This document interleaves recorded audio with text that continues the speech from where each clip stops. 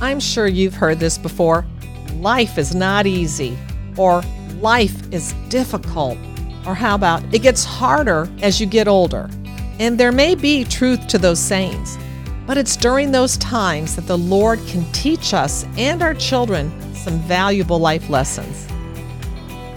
We all know that parenting is hard work and life can get busy. We've done the research to help you. So let's dig deep with Leanne Mancini and work together to help you raise strong Christian kids. I'm sure you have some life lessons you could share with your children, or maybe your parents could share with your children. My mother was a single mom of 4. The oldest, my brother Joe, was 20 years older than me, and then there was Frank and Lenny, and then me. My mom had a 6th grade education and worked 2 jobs to put food on the table.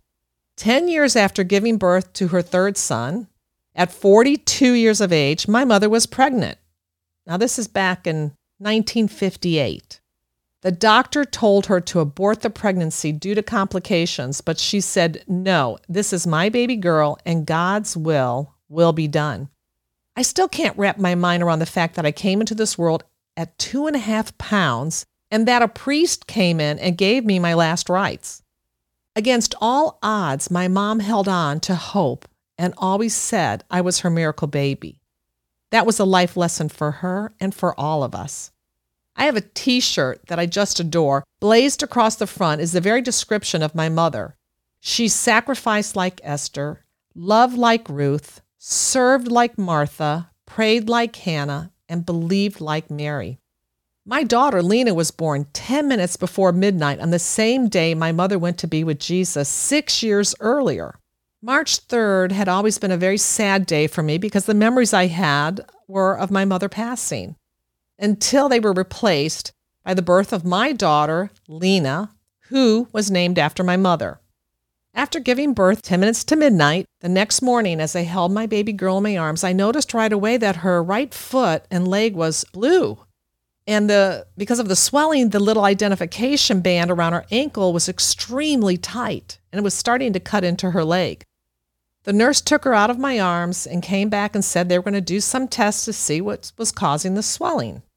I thought, okay, maybe if when they cut the band off, it'll be okay. All day I waited. It was starting to get dark outside, and I asked my nurse in tears what was going on. All she said was, "The doctor will be in soon." Finally, the nurse came in and placed Lena in my arms. I started crying out of happiness to have her in my arms, but also out of fear what the doctor was going to say because her foot and ankle were still swollen. He said, "I'm sorry, the tests indicate that your baby has edema," and her edema, in his opinion, was a long-term condition with no cure.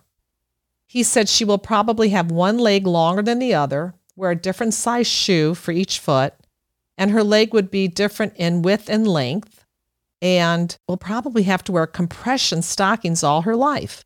But don't worry, he said, it's not life-threatening. And I asked, "Are you sure?" And he said, "I'm positive."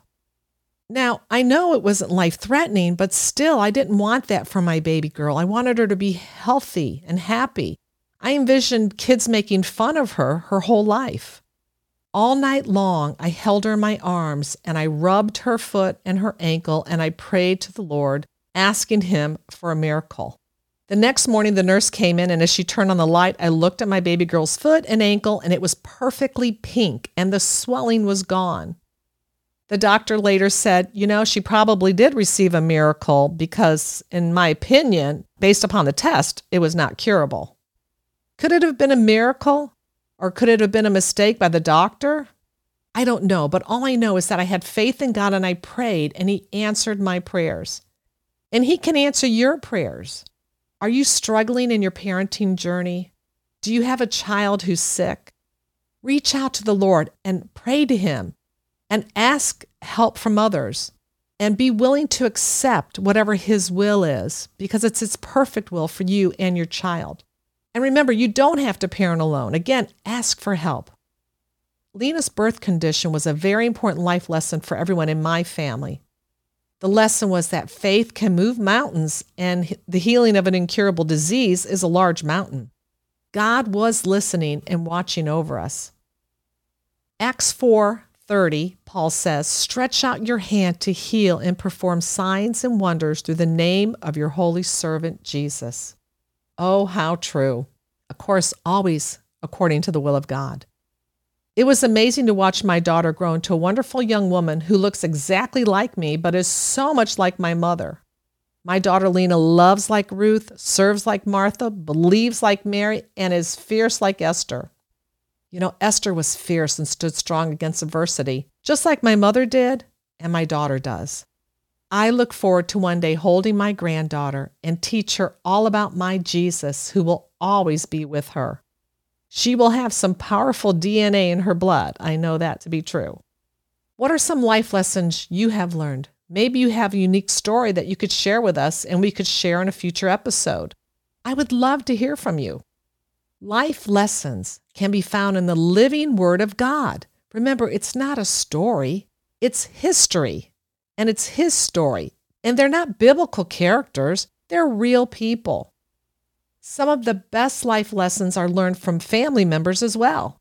Take the time to sit with and listen to an elder in your family or church. You may be surprised what they have to say and share. Job 12:12 states, "Wisdom belongs to the aged and understanding to the old."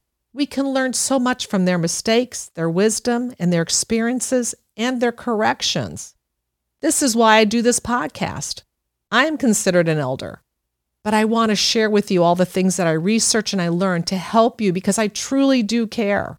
I hope you will tell others about the podcast as well. John Maxwell wrote 3 books that are great resources: Learning from the Giants, Running with the Giants, and Wisdom from Women in the Bible. And I'll have a link to that. Also, ConnectUsFund.org has a wonderful article titled 25 Life Lessons from the Bible. As Mother Teresa wisely said, some people come in your life as a blessing. Some come in our life as a lesson. I pray that you are blessed and that my podcast helps you and encourages you on your parenting journey to raise strong Christian kids. Thank you for listening to this episode that is part of the Spark Media Network that can now be heard on the Edify app.